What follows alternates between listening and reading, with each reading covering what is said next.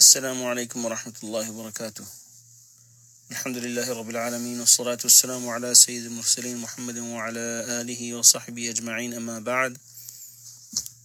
Welcome to our session of Refinement of the Soul. I apologize for the delay today. We'll start with the Quran, inshaAllah. أعوذ بالله من الشيطان الرجيم.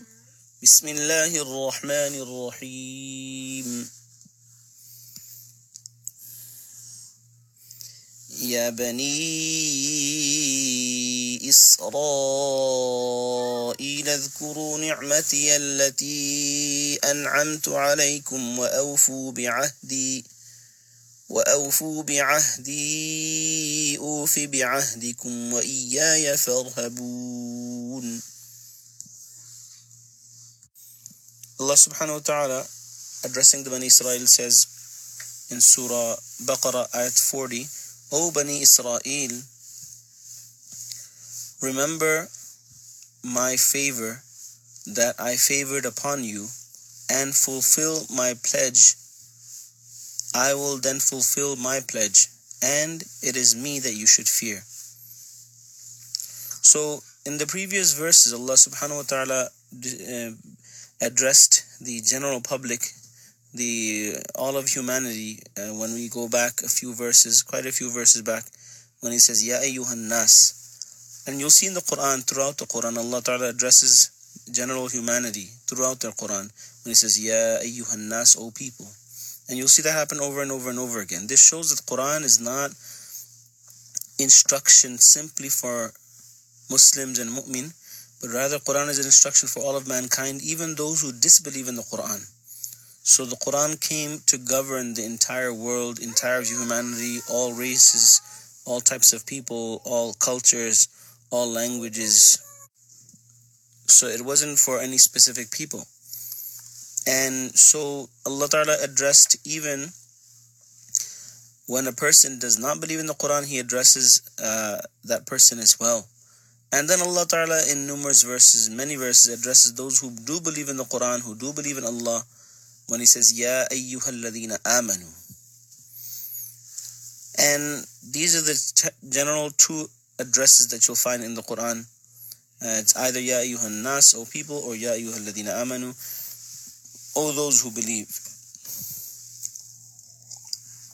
Here when Allah addresses the Bani Israel, He's addressing the Bani Israel generally in the time of Rasulullah sallallahu alaihi wasallam.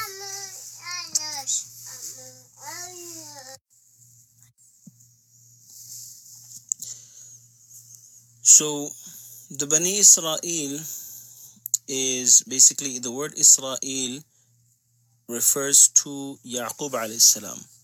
He had the name of Yaqub, also the title of Israel, and Israel is actually means Isra, Abd meaning servant, and Il is for Allah. So Israel actually referred to or translates as Abdullah, and it was referring to Yaqub alayhi salam.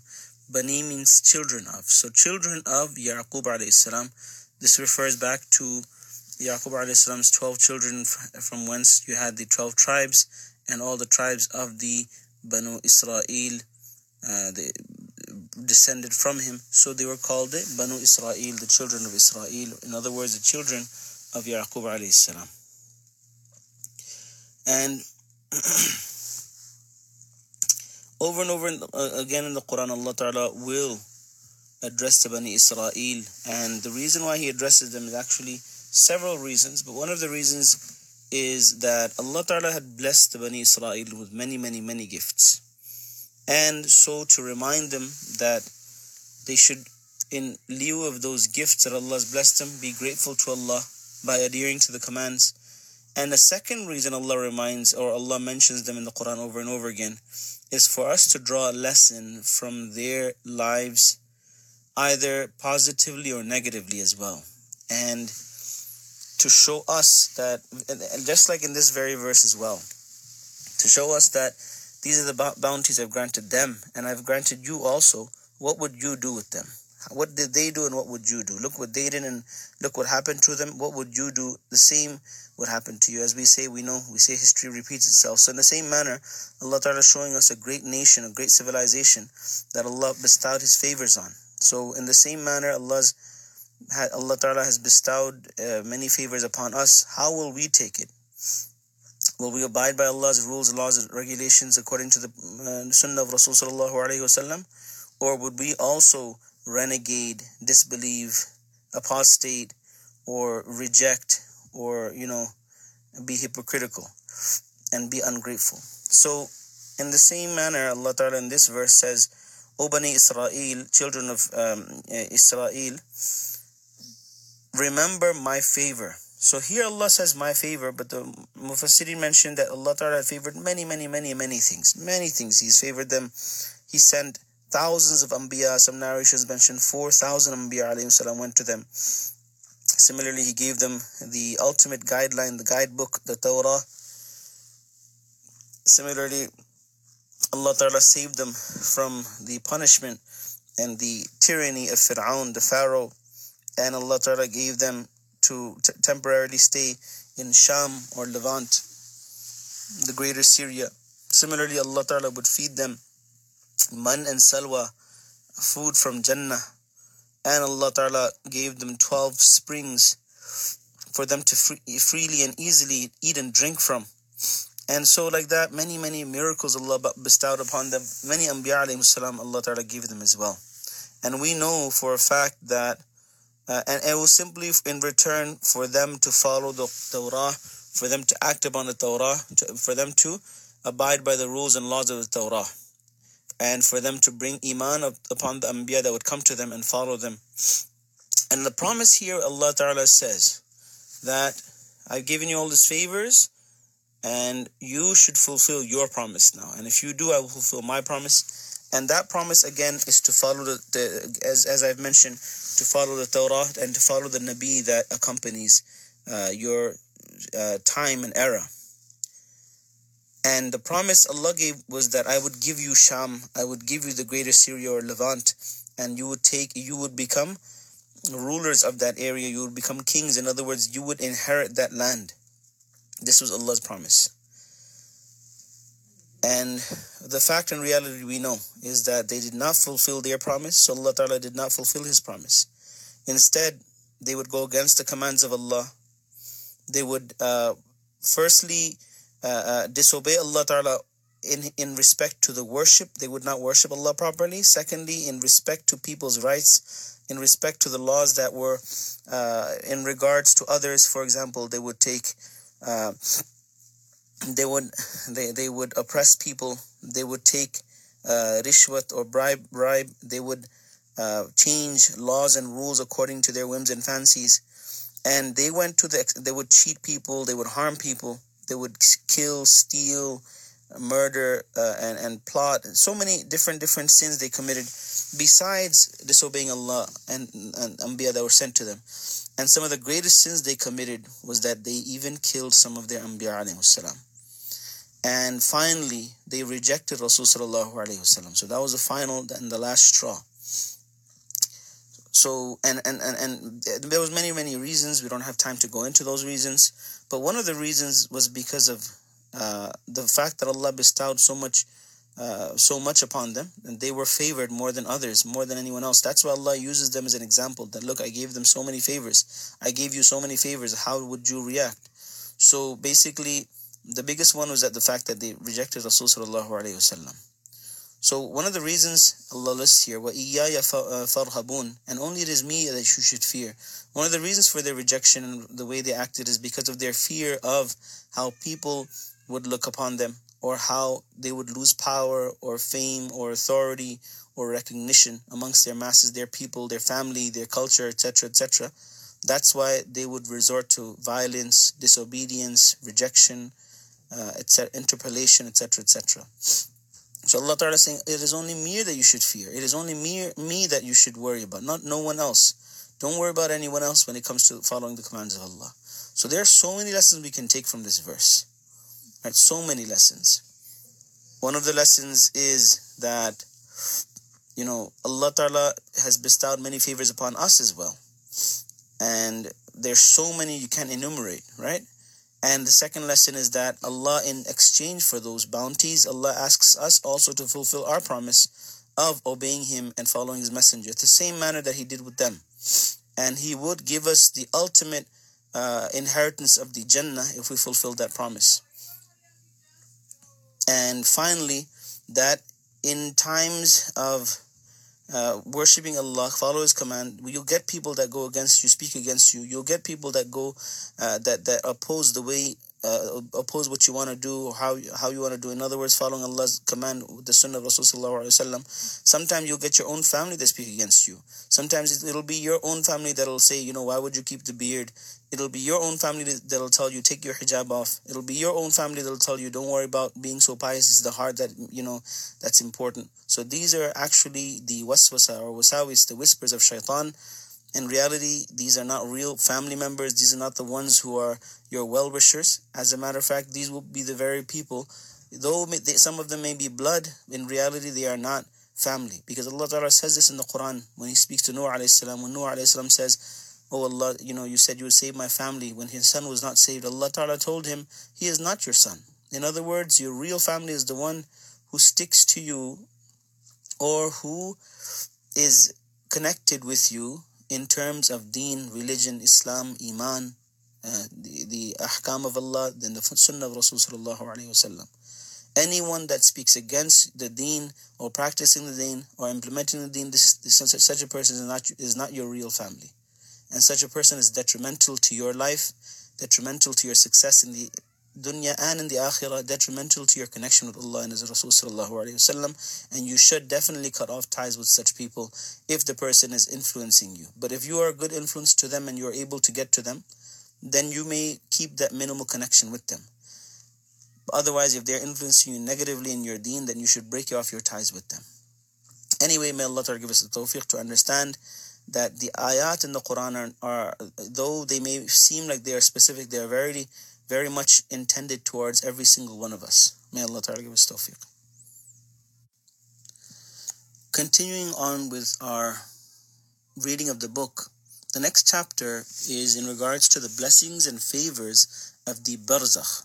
Barzakh is the state that we are in after we die. We go to the grave.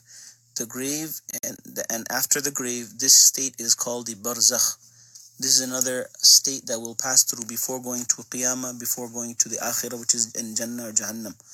So the very first hadith, a very beautiful hadith from Sa'id ibn Musayyib. I'm going to read the Arabic again for the blessings of the words of Rasulullah sallallahu alayhi wa sallam. Bismillahirrahmanirrahim. An Sa'id ibn Musayyib radiyallahu رحمه الله أن عائشة رضي الله تعالى عنها قالت يا رسول الله إنك منذ حدثتني بصوت منكر ونكير وضغطه القبر ليس ينفعني شيء. قال عليه الصلاة والسلام يا عائشة إن صوت منكر ونكير في إسماع المؤمنين كالإثمد في العين وضغطه القبر على المؤمن كالأم الشفيقة يشكو إليها ابنها الصداع فتغمز رأسه غمزا رقيقا. ولكن يا عائشة ويل للشاكين في الله كيف يضغطون في قبورهم كضغطة الصخرة على البيضة. أخرجه البيهقي وابن منده. Imam Bayhaqi narrates and Ibn Mandah narrate from Sa'id bin Musayyib rahimahullah, who narrates from Aisha, our mother Aisha radiallahu ta'ala anha. She's speaking to Nabi sallallahu alaihi wasallam. She says, Ya Rasulullah, ever since you told me about the voice of Munkar and Nakir, and we know Munkar and Nakir are the angels that will question someone in their grave. So ever since you told me about them and how the grave press the person in the grave, ever since you told me about that, nothing is helping me. In other words, nothing is consoling me. Nothing is comforting me. I'm so worried. That's when Nabi sallallahu alaihi wasallam responded in the most beautiful and humble manner, in the most shafqat tone, that, O Aisha, the voice of Munkar and Nakir in the ears of the believers will be like the surma in the eyes, In other words, it'll be delightful. And the pressing in the grave for a mu'min, it'll be so comfortable, like that of a compassionate mother to whom her child complains of a headache and she softly presses her head. So subhanallah, for a believer it'll be comforting, soothing. Then he says, but O Aisha, woe to those who doubt the existence of Allah and complain about His commands, because they will be pressed in their graves like the way a stone is put on an egg and pressed. Just like the way a stone is put on an egg and pressed. So again, when a mu'min, a believer believes and they follow, again, they believe in the deen. In other words, they have the proper aqidah. They learn the deen of Allah. Similarly, they act upon the deen of Allah, all the commandments of Allah subhanahu wa ta'ala to the best of their ability, in accordance to the way of the sunnah of Rasul sallallahu alayhi wasallam. It is very important that we learn the sunnah of Nabi sallallahu alayhi wasallam. Very, very important. We need to take out time to read the sunnah of Rasul sallallahu alayhi wasallam. Do ta'aleem at home, either of Beheshti Zawar, where all in English translated as the Heavenly Ornaments by Maulana Ashraf Ali Thanwi, or many other books that are out there that explains to us what the sunnah are, the different acts. And we have to start instilling them into our lives, implementing them into our families and our lives as well. And the only way to success is following the commands of Allah through the sunnah of our beloved Habib sallallahu alaihi wasallam. So we need now, Allah has given us time again. They say quarantine, we say in Quran time. In this time of isolation, and this isolation reality is a person who has trained himself and done i'tikaf before, has already isolated himself and connected with Allah subhanahu wa ta'ala. In the same manner, we need to isolate ourselves now also with Allah subhanahu wa ta'ala. We need to learn how to, when we are alone, be able to connect with Allah ta'ala so we don't feel alone. Something to think about, brothers and sisters, is that if we are extremely sick or we become in that state, we know that we'd be taken to the hospital and we'd be isolated as well. And if Allah, has decreed it's time for us to go finally meet Him, then we will die alone as well. For those who have trained themselves to be isolated with Allah Ta'ala, for them there's no fear and there's no worry, there's no grief. They're not worried at all. They're actually happy because the last moments they get to, instead of wasting time with their families, talking to them and saying this and saying that and looking at this person and waiting for that person, they're actually spending with Allah subhanahu wa ta'ala, finally ready to meet Him.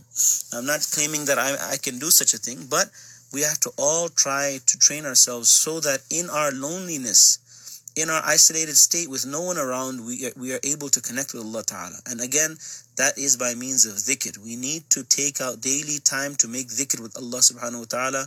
Every day, take out 15-20 minutes. Now we have more time. Take out half an hour, 1 hour, whatever it is, and just speak to Allah Ta'ala. Make dhikr of La ilaha illallah, La ilaha illallah, La ilaha illallah, La ilaha illallah. Similarly, make dhikr of Subhanallah, make dhikr of Alhamdulillah, make dhikr of Allahu Akbar, make dhikr of Astaghfirullah, and make dhikr of Durood Sharif sallallahu alayhi wasallam. When we learn to do that, we connect with Allah Ta'ala directly in our isolated state. So if Allah Ta'ala, may Allah protect us from a sad, lonely death, but if we are to go somewhere and we are to be all alone and we are to be left all alone, then we are not alone because we've trained ourselves and now we know how to connect with Allah directly in our isolated state.